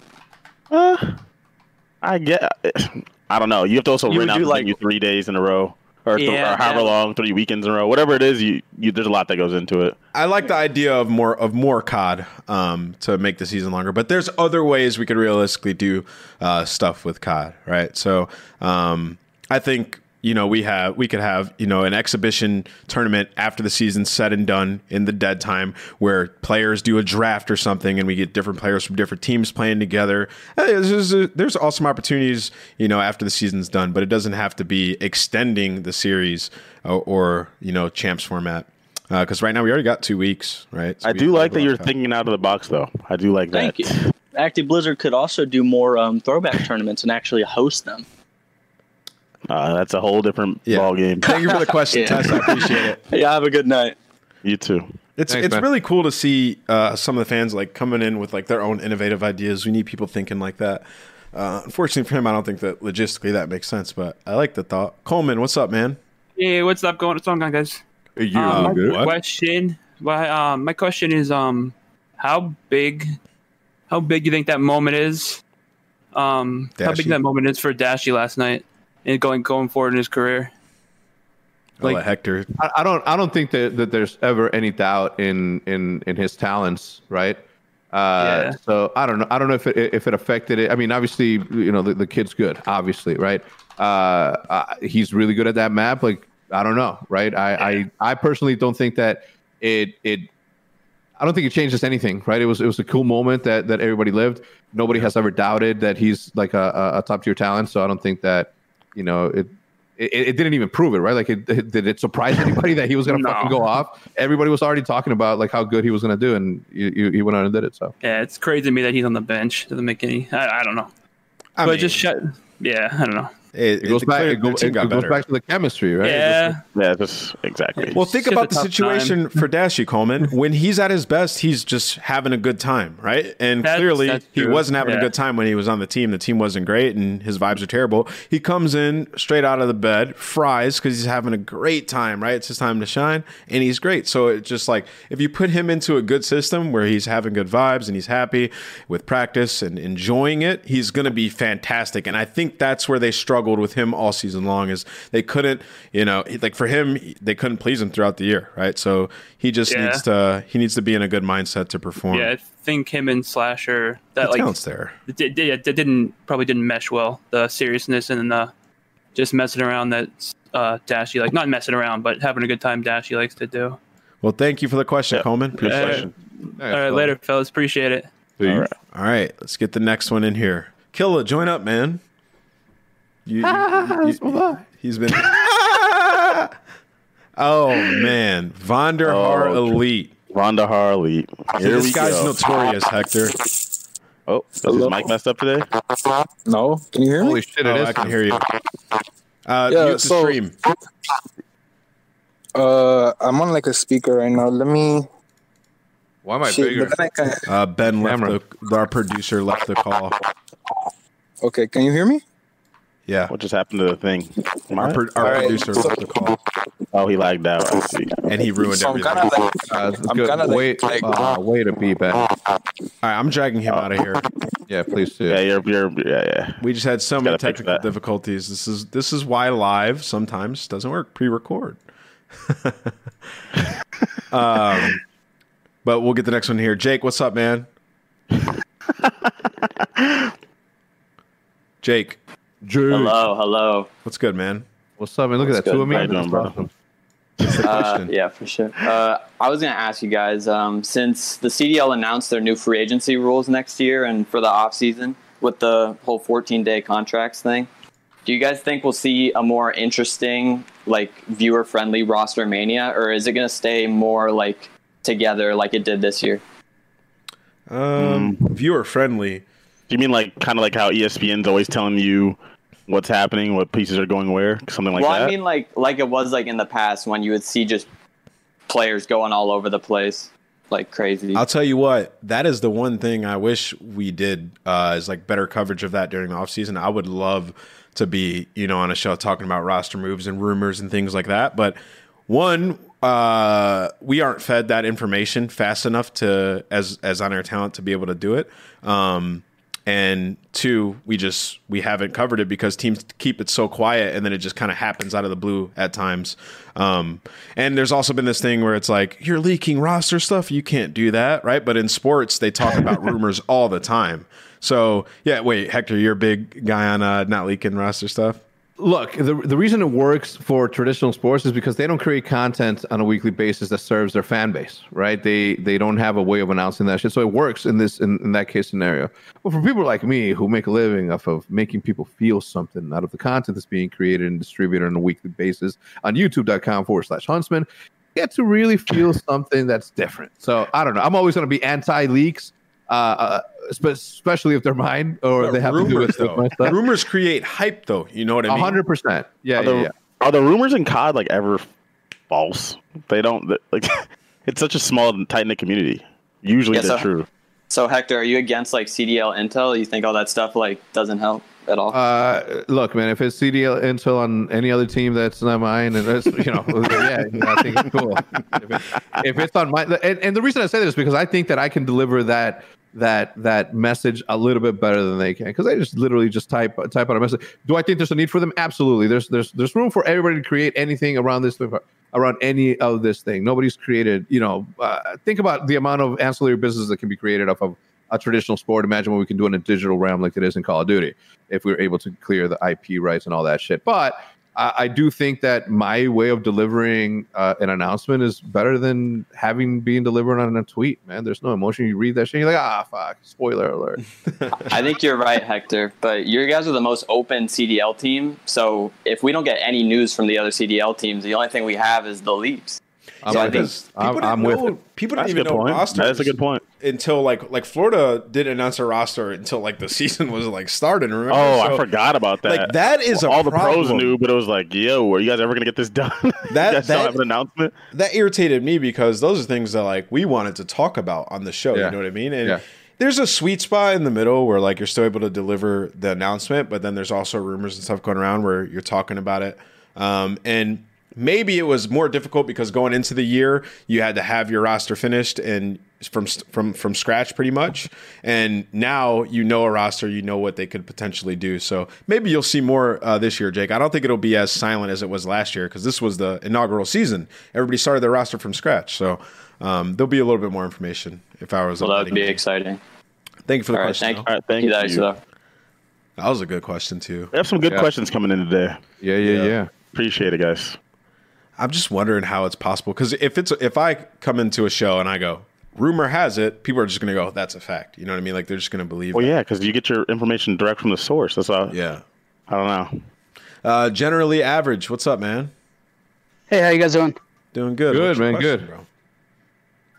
Yeah, sorry about the background noise. I'm outside on a walk. Nice. But my question is, with the new rules that have been instated, like next year for the rosters and the substitute positions, do you think there's going to be more academy teams? This year, there was I think Optic and Gunjar had some kind of academy team. Minnesota had some kind of academy team.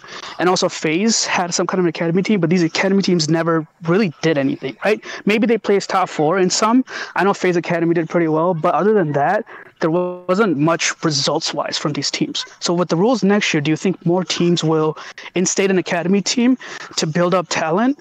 And will that be good for the league? Because the fact is the amateur scene is very volatile. Let that be players moving, let that be org scamming players. So will this also add some kind of like organization to the amateur scene? I guess Hector could take point on this. We don't have one, and it wouldn't work for us because obviously, think about this: we'd be literally building up personalities for them to move on to another team and bring. The issue with building personalities is the fact that when you build somebody, that when you co-work on something, right, and you build each other's fandom to whatever amount, if that player leaves, he's going to take some of those fans with. You know what I'm saying? And it's difficult in situations like that. So for us, it wouldn't work at all to have an academy team. I don't think anything will ever change my mind unless certain things happen. But I don't think that could work for somebody like me. I think that most teams agree with you. I mean, you said there was 3 or 4 academy teams, but realistically, there was only one, and it was the Atlanta FaZe team, and they did really well. So I mean, in their scene. But I don't think that they're building those players up, though. I'm pretty sure the Atlanta FaZe team is happy with their professional roster. So it's a lot of these teams are in weird spots. The people you want to build up are like your sub players, right? Like betting time. I mean, it might be a good idea for teams that are not performing well this year to maybe go and grab an academy team and build them up and try to groom replacements and the process of building a very good team in the future. But the teams at the top, it doesn't really make a lot of sense in my mind to have an academy team. If you have a very good team and your outlook for the next few years is solid, I just don't think it would make a ton of sense for the things both of them just said. I agree with you for the top teams, right? But in other esports, you see this in League of Legends, Overwatch, whatever the case is, you see that teams that are struggling, especially this has happened in League of Legends recently, where the bottom tier teams pulled out like entire rosters from academy team and placed them to league. What this does is sort of like rejuvenates not only the teams that are doing really bad, but on top of that, what it does is it creates an environment for amateur players to learn the professional game, right? Like the professional game isn't just sitting there and grinding for 8 hours. The professional game is dealing with management, dealing with media, dealing with all these things, learning to say the right thing at the correct time, right? So I feel like at the same time, the issues that some people have, like, go ahead. At the same time, you just teach those guys that in like a week or two as soon as you put them on the roster. Hecz has dealt with people like that all the time, and they learn. People learn, right? When you put the money in front of them, it's like, you got to do this or it's not going to happen, and they will learn. Go ahead, John. I was going to say, I like what he's saying. He makes a decent point. Yeah. But in those esports, too, you got to remember that they're playing the same game for years on end, and in CoD, you don't have that kind of time to develop people. Like, if you're not good at, whatever the next iteration of CoD is, Cold War quickly, we don't have time to build you up in the same sense they can in League of Legends and Overwatch and Counter-Strike, and these games are the same game. You have to pick it up and we just keep it moving in CoD, like Hector said earlier. We reskin, we keep it moving, period. Like, you just... But generally average, we could all be wrong though, right? Like we could. It's a fantastic idea, and we'll see in CoD. It hasn't worked that great so far, but it's not a big sample size, so we'll see when teams do it if it works out. But thank you for the idea. I'm coming here with some knowledge. Appreciate it. Thank you guys. Thank you for having me, and have a good one. All right, let's get the next one. Yo, the Codcast fans are smart, man. I like this group we got going on right now. So far, so good. So far, so good. It only takes one, though. Is he back? He's back. Von der Harley, have you fixed your mic situation? Hello? Yo, what's up, man? What's up, brother? Yo, what's up, man? What's up, Hector? What's up? Hey, man. So my question is for you today. Also, I'm kind of like tweaking right now because, like me and the boys. So, Hector, I'm asking you, so like for Corona, because you know how we have Corona, if you heard. Like everyone's trying to stay safe, be like hella sanitary. That's why Nameless was looking fresh today on the stream. So I wanted to ask about like hygiene, because people are hella roasting esports all the time and like these dudes don't shower. So has Stump been showering? Yes. I don't know. Fucking. So would you say Stump's been showering? So would you say he's washed? I would. He's very. Look, all right. I want to be clear on something. Okay, I saw this coming a mile away. I was looking at my nails, waiting for the punchline. The accent completely gave it away. I'll tell you one thing: for a washed individual, as you're calling him. I know. I asked you. You were calling him, bro. No, you were calling. I didn't even say it, bro. I'm just here asking a question, bro. I'm just like a sweet old child. Yeah. You're hilarious. Anyway, so look, yeah, you're welcome. Look, call him what it is. He's carrying an entire esport on his back. You don't want to see what it looks like with him not competing. You know what I'm saying? Yeah, I didn't call him much, bro. Yeah. Okay, look, anyway, Hector. Listen, the accent's pretty cool, man. Thank you. All right, yo, Vanderhart, thank you for the question, bro. Well, real quick. All right, you got 10 seconds. So, Hector, I just want to... Hello? Yeah, you're here. Go. Yeah, Hector, I just want to appreciate you real quick. Like, I think you worked pretty hard at NRG and Optic and Huntsman, and like you worked on yourself too. Like, I think you're actually doing pretty great by getting in shape. Do you have any tips for Porter? Okay, all right. Shout out Illy. That guy's notorious. He's our one troll, dude. Right after we said the questions have been knowledgeable, they've been on point. Yeah. Yo, Hector has handled that like a pro. All right, Damon's in here. What's up, Damon? The thing, like, you can always see it coming a mile away. You know what I'm saying? What's up, Damon? You can see it coming a mile away every single time, something like that. I want people to replay this, right? As soon as I heard one little tone come out of that, I immediately started looking at my nails. I'm like, all right, here we go. When is the punchline fucking coming? He said, "Would you say he's washed?" Yeah. So the other thing on that is, like, last year, I fucking, no bullshit. My phone, I was on my phone typing in a chat, and I wrote, "Yo, something slump," or he did something. I wrote slump instead of scump, and at the time they were saying that he was on the slump. So, you know, it's like he's used to it. He don't give no shit. Yo, Damon, welcome, bro. Unmute. Hi. Making your second guest appearance. Yeah, I was in the waiting room for a question because I was thinking about this, right? Okay. So I'm gonna use there's probably two examples for this question. Like, somebody in the chat said MV World War II, and I'm gonna use my team this year, for example. So the game comes out, right? The teams you have to have your team locked in before the game comes out. Then there's like a 3 or 4 month period until the team actually starts, or the game or the league actually starts. I think personally that maybe personally, I always thought you should allow the teams, or at least people, play the game before they predetermine pick a roster. You're forced to pick a roster without even playing the game, and we've seen in the past that it hasn't always been successful. Some teams, yes, or maybe majority, it works, but for the ones that don't, you'll never know. So how do you period? But what do you do with contracts and stuff, Damon? When you do that, do you just say okay? You're free for now. That's awesome. The season doesn't start for 4 months. You're sitting there doing nothing. Yeah, but then you get into that problem where it's the season's about to start, and it's all right, yo, you know what? Let's just wait, right? Let's let people play and wait, and then every 4 other teams are well, these motherfuckers are waiting. Let's just throw $1 million at this guy, 600 at this guy. Let's just scoop up all these good players, and then that's the problem with that, though. You know what I mean? I could see why people wouldn't want to wait, because then you get in a situation where you're they don't have leftovers. Yeah, but if you're a player, Damon, right, and you're not guaranteed to be making a ton of money, you're going to sign a contract. If you get a good offer and they meet what you want, you're going to sign it, right? Okay, and then you play, and you guys are god awful. All right. So then what are you saying, trades? Yeah, I mean trades, you have challengers. It would allow you to do something.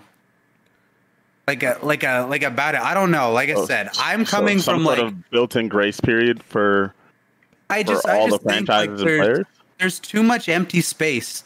Yes. From the time teams are made, and then the game. Then you have to wait for the game, and then you have to wait 4 or 5 months for the actual league to start. Yeah, and it's there's nothing in between. I guess you're forced to do it. I guess the way you could do it is you could lock the teams. I'll say this one thing: you could lock the teams until 2 months into the new game starts, and then you have 2 months before the season starts to get all your roster stuff done. That way, stuff isn't happening during the off season; it's actually happening when the game comes out. You get what I'm saying? And that'd be the only way I see it happening. It's all right, you're locked; you can't make any moves. Game comes out, 1 month goes by. Now you can make moves. Yeah, the thing there though is it's not people didn't prepare for some sort of meta. Everybody said 2 ARs, 2 subs, and a flex considerably. So it's not people didn't prepare for something like that. So if you're talking from a chemistry standpoint, that's something completely different. And look, I would want nothing more than to not pay y'all motherfuckers for like 4 months. I'm cool. Yo, but I just feel like some sort, like even like Donnie in chat, like look how much they improve, but like actually I don't know. I'm just saying from that experience and like how other teams were like, it almost makes like, you know how the guy was saying in League, or even just in League in general, like the bottom teams, they stay like that, and there's literally nothing they can do. And I mean, we were kind of like that. What is what's the downside to what I said, guys? I'm trying to think. Like, what if you did just lock the teams until a month into the game, and then had a 3-month roster move period before league started? Because how are they gonna practice? What you're saying, into a month into the game, who are they practicing with? I don't even. You know what I mean? Like, who are they playing the game with when the game drops? Look at all the car wash assets that the league needs to create in order in order to obviously have graphics and all that shit. So you have an idea, and there's like 10 things that shoot it down. It's just hard. Yeah, bro. I mean, it is hard. It is hard. Like, it sounds like a good idea, but then like, what was I gonna say? You guys just messed me up. I don't even know what I was going to say now. Well, Damon, you can hang out. Damon, the solution for that is that there's zero absolute reason as to why every pro player that is a starter in every single team doesn't get access to the game a month before release a month and a half before release to do that. If we're going down that route, just to get people to play that way, at least you can have a conversation with the orgs and say, hey, yo, this shit ain't gonna work. And it's also not going to work with that team, so let's try to make something happen before the season starts. Oh, and by the way, does anyone know? I remembered. I was just going to say, maybe my thing's kind of flawed because normally we don't have a competitive rule set for like how long. That's so I guess it gets even worse with what I was suggesting. If you did it with Hector's way, are custom game servers open before the game releases to the public? Does anyone know that? Well, if they did. Yes, there's friends and family rooms all throughout. I think alpha, beta. What my suggestion there was more of a wish that maybe one day it would happen. But obviously, like me, Activision wants to release the content the way that they want to release the content because they feel that they can deliver the message better than somebody else. But in a situation like this, I mean, if you think about how many years we've gone with pro players going out to play the game, how many times has there been leaks, right? Every single leak that has come out has come from people breaking the code, cracking the code, and getting into it hasn't been pros. Services. It hasn't been pros, right? So I don't know. I think there's definitely a possibility. There's definitely a way to do it. It's just whether or not the artist, which is the developer for that particular game, is going to be trustworthy, is going to have enough trust in the players that are going to be coming out to visit to not leak any of the cool shit that's going to be happening. Because that also gives us a cool opportunity, right? Like we got a month to be like, this shit's broken, by the way. So patch 1, let's try to fix this. Yeah, I guess more it was just like, it was kind of like me wishing, but it was also like, imagine like I'll use CSGO for example, like their season ends. They know they're playing the same damn game, right? So like if they do want to make changes, they're like, all right, we have like a year. We'll base it off last year, like assuming it's just 1 year. We base all last year, and then it's like, all right. So like we can pretty much immediately make changes knowing that nothing's going to be different. We're just swapping out a player or something, right? And I don't know. Maybe that's just me wishing because like we don't have that opportunity where we are playing the same game. And I don't know. Personally, I feel from all the CODs we've played, like generally they're usually pretty different. Like this and Black Ops 4, I'd say kind of similar in a way, but not really. But like they're all different. There's usually always something different, and it does change like some of the players. Like, not too drastically sometimes, but I don't know. Like I said, it was more of a me wishing, and I feel like it would be a really good thing, but it's just with COD, we're the first to do this with a new game every year, so there's different ways to tackle it. But right now, it's just what we got to deal with because I was thinking about both the options we provided, and I don't think either one of them would realistically work. But let's get the next one here. Yo, thank you for the question, Goat. You can stick around if you'd like. That's fine. I just wanted to see how everyone took it. But thanks, Damon. Thank you. Thanks, Damon. Yo, it sounds to me like some motherfuckers trying to come back and compete. You know? Yeah, he's trying that fire in him. Think about 100%. His year. That'll never go away. Yeah, that'll never go away. He's frying in Warzone, by the way. He's been making it to finals a lot of these tournaments. Dude, he's a fucking BR legend, dude. Yo, Sway, what up, bro? Hello. What's good? It's good, Sway. Where are you from? I'm from San Diego. Greatest place in America. What's your 100%. question? It's all right. So my question is regarding to Hecz, regarding champs. And this is more of just more of an understanding question. Because I know in the Overwatch League, they're having that their top 4 teams are flown to another area in order to be play champs there. So I know as an owner of both the franchise league, was there ever a discussion with the CDL owners to have something similar? Because I know they're not playing on a LAN necessarily, but they're playing in like an online, like in hotels preferably, I think, and they'll be in the same area. So, ping won't be that much of an issue. So I was wondering if the CDL owners ever had a discussion regarding that. We 100% had discussions about having the final 4 fly to a place to compete in LAN.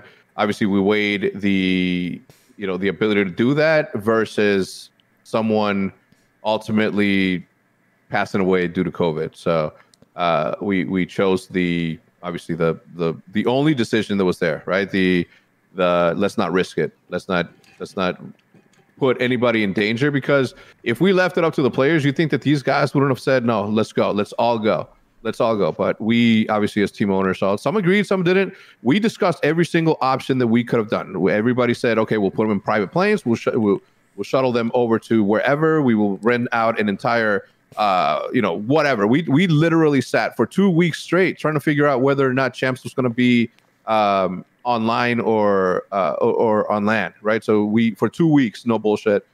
We all sat, all 12 owners, as busy as they are. They all showed up. They all showed up with the league. The league showed up. Everybody weighed the options, and ultimately we just couldn't. But was there discussions? Absolutely, yes. Okay, yeah, it's just interesting to see, because the Overwatch League, they have like a pause feature, and like ping isn't that much of an issue. So it was just interesting to see that they came up with that solution as opposed to CDL. But yeah, it's good to know. Thank you so much. Thank you. Very welcome. Thank you for your question. Have a good one, Swipe. All right, so we're gonna do 3 more call-ins. So for those of you who joined up, thank you guys. If we didn't get to your question, you got next week. But let's get the next one here. Yo, Matthias, what's up, man? Nothing much. My question was, okay, so in traditional sports, there's divisions and they create rivalries. So assuming the league expands to 16, would you guys be for creating like 4-team divisions? I think it'd be cool. Well, didn't we do that already in Ohio, where people would fly in for like? Oh yeah, we did do that. We just like 2 groups, right? Group A, Group B. Shitty groups. Yeah, I'm not sure there's enough good teams for you to create rivalries in a short time span. I think that would take years. Well, that makes sense. Yeah, but I mean that's what the franchise is about. It's about like it's setting a precedent for upcoming CODs, right? Well, so I'm in you favor want of to develop those rivalries? I'm in favor of that, because I think you just play the teams in your group more often, but you have crossover matches still throughout the season. You know what I mean? Like you let's say like I play Chicago three more times than I play another team, right? I think that would be cool. And then you just have divisions, and then like top 2 from each make it. And then we have like wild card aspect. I think it would make our esport very cool. So I'm in favor of it. I think we can make a good show out of it, and it could create a lot of rivalries. Correct me if I'm wrong, though. They do that in traditional sports because of travel, right? So I don't know. Normally, like it's quote unquote Pacific Division is like a bunch of teams in California or Arizona, shorter flights. So the rest of the teams are playing more. I don't even know if in COD that we even have like location issues like that, really, or enough teams in certain spots where that's even. Like, how would you make your divisions? I think that's why they do it that way in sports. And look, I've always been very boisterous about the fact that I don't like the fact that there's regional opportunities. I operate within it because that's what the rules are. But any single time that I create a piece of content, or every single time that we're out there, we're not, we're going out there for the world, right? We're not out there just representing one city. And I think that if we sort of went away from that and said everybody move to Texas, and we have this like a true like mecca of Call of Duty where everybody has like that, and then we have a traveling circus where we'll go the same way MLG used to do it. I think that like that's a little bit more feasible, and I think it'd be better, right, for content creation during the week to really grow a league to a size that'd be good. They would have several like monster teams because of the amount of opportunity there is. I like that. You meant California though, not Texas, right? The argument have you seen the taxes in California? But like Hector, the wildfires. I mean, there's sports teams that are world. You can't even go outside in Texas. Like yes, the Yankees are global. It's gonna hurt a little bit, but you can go outside. Hector, the Yankees are a global brand. Like Cowboys are global now. Brand. Yeah, but it can be. But that's what I'm saying. That took forever, right? That took so long. And they didn't have the internet when they first started. You know, True. it's look, in the 90s, I cheered for the Packers because Brett Favre was my favorite quarterback, unless they played against the Bears, obviously. But right, even right there, right? Like the Packers lost out on a fan because I'm from a city, and it was that. Instead, if it was just the Packers versus the Bears instead of the Green Bay Packers versus the Chicago Bears. Different conversation. I like the city thing though, because you could not know anything about anything, and then you're like, I want to be a fan of that. You know, like I don't know shit about hockey, but I was like, I got to be a Blackhawks fan, so I started to watch it, and I became a big fan of it. So I don't know. I mean, I see arguments on both sides. Yeah, same. Does it work? Absolutely, obviously, right? But we should take a little bit of the strategy that traditional sports have set, already in the last 100 years. But we should, at some point, sort of rethink the way that's being ran, and then apply it to whatever we're doing. And I don't think that for me, obviously I come from a way different situation, having built a global brand and all, you know what I'm saying? But it could work. All right, well, thank you for the question, Matthias. Appreciate it. Yeah. Can I say one more thing? Free John and be safe. All right. Well, I think John will be able to play next year, so he would have helped the surge a lot. Yeah. All right, let's get the next one in here. Can't believe Hector brought up taxes. Wait, come on. Dude. Have you ever heard of Joe Rogan? Yeah. Do you know why he didn't accept his payments from Spotify right off the rip when the contract was he moving? He's moving to Austin. He's probably moving to Austin this week. What a genius! He's moving his LLC to Austin. He's like, yo, don't pay me yet. Don't pay me next year. Wait, is he still putting his podcast on YouTube though? Like, yeah, okay. Until the end of the year, I think. Yeah, until the end of the year. I'll move over to Spotify to listen to him. All right, yo, Mitch Dubs, what up, brother? What's up, guys? How's it going? Listen, in theory, I'm not accusing Joe of evading taxes, okay? I'm just in theory. All right. What's up, brother? Hey, how's it going? What's the question, bro? Chillin'. Real quick before I get to my question, Hecz, I was actually at the very first book signing at that Barnes & Noble, whatever suburb it was, and I'll never forget this. So I was like, me and my buddy were like 10th and 11th in line, right? And so when they had us all come down, the way they had it set up, we were kind of stuck behind like this big bookshelf. And this is like right about the time that you guys all came out with the cameras, right? Everyone comes out of that little room, everyone's recording everything. So like, oh, I gotta see. So I grabbed this little stool that they had set up to like reach up for books, and I stood up on the stool and I'm peeking over the shelf, right? And then I see you and we lock eyes, and then you're like pointing at me, and you have this huge ass grin on your face, and I'm like, yo, that's my man, yo, that's something I'll never forget. that was such an awesome memory. But I remember it. I remember your face. I remember exactly what you look like. No, I'm kidding, but I do remember because in the video you see some head peeking on the other. Mm-hmm. All ass. Yeah, you gave me a compliment on my shirt I was wearing too. I had the OG Nate Shot Bang Bang, we ain't going out like that T-shirt on. What a memory! No, yeah, dude, and never forget it. What's the question, bro? Yeah, so basically my question goes back to a little bit more of the old school COD. I have, and all you guys can answer it, Nameless and Pack more from like a player's perspective, and then Hecz from more like of a viewing perspective. Oh, I played too. Okay, at some point. Well, not that long ago. No disrespect.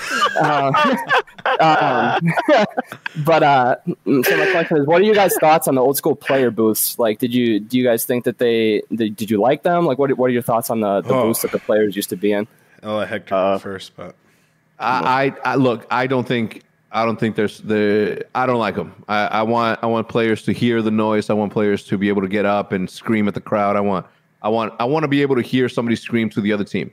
Ghost Champs, though, that octagon we had was fire. Yeah, that thing was sick. I'll never forget Facento standing up and just screaming at the other side of the octagon. To this day is like one of the best stages in esports, in my opinion. It had giant screens left and right. It was elevated. That shit was dope. In the AW Champs, too, same one. Mm-hmm. I don't know. Yeah. The Champs ones are done different, though, so they'd have to be done extremely correct. Because I'm not going to lie to you, there was a tournament... we were playing someone, and we were in that booth, and I wasn't cheating. I had both my headset on, blasted, and trying to hear everything. And I'm like, dude, I can hear them talking. Like, I could hear what the call outs. Like, I'm like, dude, he's coming to your left. He's coming post alley. I just heard him say it. I was like, did I just cheat? I'm not really sure, but I can't ignore the fact that you said it and I heard it. If you know what I mean. It's just like the booths weren't perfect, and like Hector said, there was no team to team interaction going on. I'm old school in the sense that I don't mind. I like the other team sitting across from me, and like I feel like that's always been cool at events to be able to see the teams going at it. I don't know, that's pretty awesome. I'm not the biggest fan of the booths. Seeing the pain that you caused somebody else, it's like, oh, it feels great. Yo, just go back and look at Ghost and AW soundproof booth on the main stage. The shit was fire. No, those definitely were. Those were good. But some of the other booths smelled like shit, bro. I'd walk in there, it'd be like, you guys got to clean this up. Nate shot some left of the pros were sweating like crazy in there. Nade would leave empty Red Bull cans and banana peels in the booth every time he was done playing. He'd be like, what? Somebody just clean this shit up for me? I'm like, dude, this smells horrible, bro. Did you ever go? Oh, wait, no, you were on Saints team. If you ever go play after Saints team, he didn't even pick up his own shit out of the booth. Yeah. Like at the time, Sydney would come pick up his controller out of the booth. And I'd be like, Snato, if you don't get your lazy ass up and get this shit out of here. Oh, my God. Thank you, Dubs, for the question. Yep. Thanks for having me, guys. Thank you. Thank you. We're going to do one last question. Let's see who gets lucky. Ben, bring him in here. Who we got? Benny boy. He's done an all right job today. Yeah, it's not as bad as normal. Matt, what's up, Ben? Last question. Make it hot. What's the question? Yo, what is good? I have a question for Ant and John and Hecz. Oh, that's all right. Yeah. Oh, you saw 3 separate questions? 3 separate questions. No. You're the last question, so go ahead, man. Yes, sir. Okay, so I wanted to know what, like, the year 2 of CWL, like, will year 2 of the C? Oh my God, I have this thing echoing. Got it. Yeah, CDL go back to like the CWL like style of tournaments, or like will it remain the same? And how many LANs do you think you guys will see in the Cold War season? That one's for Ann. John. My pay grade. I don't know, and if I knew, I probably wouldn't be able to tell you. But. And for the record, I would know before they do. Okay. I guess this one's for you. Look, we pay their salary. Goddamn it. Yeah, man, I fucked up. No, you're good. You're good. Totally kidding. What's the other question though? Because that one's kind of like.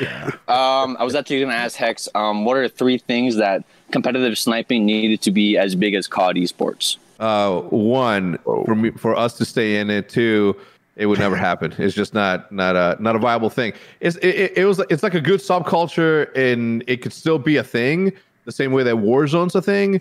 Right. And look, I'm gonna be honest with you, man. If let's say FaZe us back in the day stayed in that and didn't go into Call of Duty, do you think that viewership wouldn't drown out the viewership of the other thing? It's all about eyeballs, right? And we brought those things.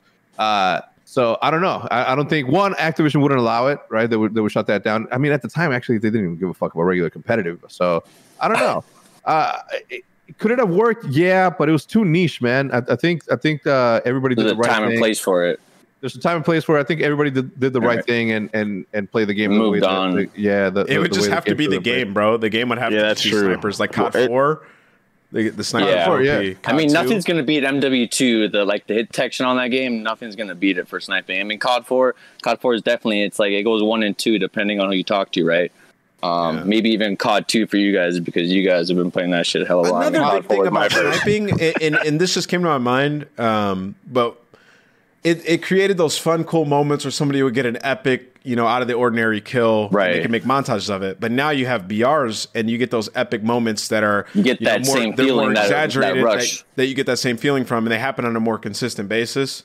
So BR is kind of taken that out of the picture, especially with Warzone, right? Like you formal sniped a guy out of a chopper and it flew down and killed Nick Merckx in a tournament. Like that's way better than watching a guy 60 snipe somebody, in my opinion. Well, you say that, but the community back then was all about sniping. Way different. Yeah, I mean, obviously we came in and sort of brought Dominated. in a fucking massive audience already, and we just converted a lot of people to competitive. So again, he who holds the viewership holds the narrative. Sword. Like I can name top pros right now, 3 pros that came from competitive sniping. So can anyone here? Can you guys? Yeah. Okay. LaRue, Zuma. Yeah. And there's one more. Was on your team. Yes. Exactly. Look, man, who's the third one? Do you see this? Dashy. You seen him game 5 last night, baby. Gunjar did too. That was crazy. I know everything about the sniper. The fourth, bro. Gunjar came from it as well, bro. All right, but thank you for the question, Matt. Thank you. Yeah, no problem. I know we're pushing here, but let's do this one last question from Shift. He tweeted me and everything, so I'm gonna bring him in. Shift, what's your question, bro? It was after Karma and everything was kind of talking and hanging, and you guys were talking about the challenger scene, academy scene, roster moves, stuff like that. And I just kind of like, in regard to not knowing player performances before the game is really in its full league-based season. You've got roster moves that are, again, questionable until midway through the year, and then bench players who never see the light of day in the CDL.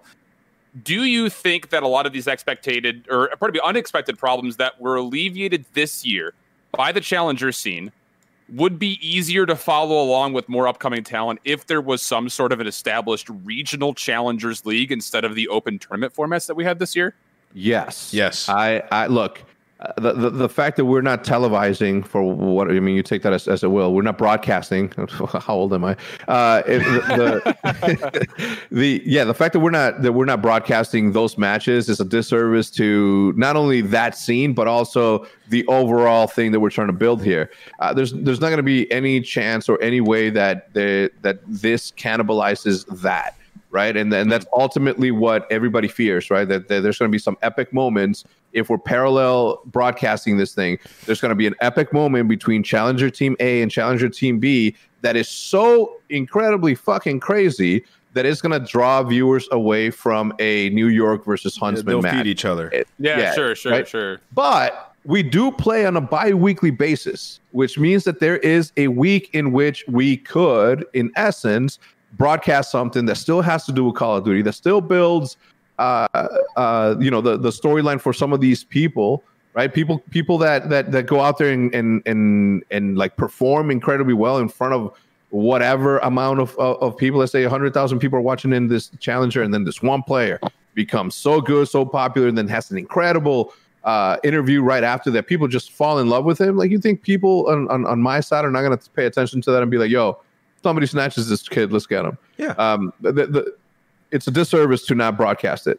So hopefully we can get to a happy medium next year where we would be able to broadcast those challengers things, because they are. I was watching the last one; it was exciting, right? And then then you solve a bigger problem, right? You solve a bigger problem of what's Nagafen doing, right? What are all these like incredible players that could be starters are doing in the Challenger Series? So you sort of have like these different divisions where you can still follow along people who have been legendary to the upbringing of Call of Duty as a whole. It gives people an opportunity, right? So it's just about finding a sponsor for it, to fund it, to have that going. And I think there's a massive opportunity there. We should absolutely be doing that because it's special. No other esport does what we do with our amateur scene, and no, not even close. We should be highlighting it better, and I think that they will going forward. At least I hope so. The other kind of follow-up, because we had players like Gunjar and obviously players like Awakening Pharaoh started in Challengers, but you also have players like Hecz, who had started in the regular season, gets put onto the bench, and then actually ends up finalizing himself with a placement at amateur finals, which got him more money than finishing top 12 at Challengers. But my big question, I think, for you, Hecz, specifically is, as an owner, would you feel more compelled to sign, or I guess in certain teams' instances, play a two-way player contract if there was a Challengers League? Because the whole question about the academies is tough because the rosters change every single week, especially in North America. But if there was some kind of an established league, I know that you guys with General might not be in the same situation. Would you be more tempted to look at bringing in, that 6th or 7th guy more officially on a two-way project? 1,000%. That'd be so lit. To keep it short, yes. But if I look at it from a business perspective, I mean, think about the amount of players that have played for me that will retire in the next couple of years. Like, where are they going to go? Is anybody going to pick them up? No, I would put them in the challengers division if I can convince them. And they develop those players too. And they not only will they develop those players, but I still have like 2 fucking massive teams with 2 very like massive popularities. So it's a win-win scenario. They keep getting paid to do. Yeah, dude. I don't know. That's excellent question. Yep. But yes, the answer is yes. I would. Hopeful things. Thank you guys. Appreciate it. Thank you, Shiv, for the questions. Thank you, Shiv. Appreciate it. You got it, boys. Have a good one. Big fan. Catch you guys later. Yep. And Hecz, if you know Shift is, he works on the Challengers League as a caster. He's fantastic. So big shout out. I've seen some of his videos on YouTube. Yeah. But yo, thank you for coming on, my brother. This was lit. We went, 2 hours. We're back to back 2-hour podcast now, dude. We just love talking. Do it. Well, look, man, I'm sure this isn't going to be the last time. If you ever need a guest, you hit me up. I love talking, obviously. Oh, yeah. So you hit me up. I will do so. Appreciate it, man. Thank you for coming on. You're the man. Everybody who tuned in today. Everybody who tuned in today on YouTube, Spotify, make sure you go leave a review, like it if you're on YouTube, who's live. I appreciate you. All of Hex's stuff will be in the description below in case you've been living under a rock. Go click that stuff and check him out. Hosts an absolutely fantastic podcast and runs one of the biggest Call of Duty teams in the Huntsman. I appreciate all you guys tuning in. Right, I see you. The biggest. Also, may I please say that I appreciate the fact that you rose up to the challenge and you didn't let your excuses get in the way of you putting out a piece of content that will eventually help you in the future. Good job, Neiman. Yeah, and I was going to say it when we started. Hecz, actually, I wasn't going to do an episode this week, and he tweeted me and John. I was like, you guys can spare an hour. Well, we spared 2. So it worked out, man. Thank you for that. Thank you for coming on. Appreciate it. Have a good one, everybody. Well, thank you. Later, guys. Sugar Ray Leonard, Roberto Duran, Marvelous Marvin Hagler, and Thomas Hearns. Legends, whose 4-way rivalry defined one of the greatest eras in boxing history. Relive their decade of dominance in a new Showtime sports documentary, The Kings, a 4-part series now streaming on Showtime.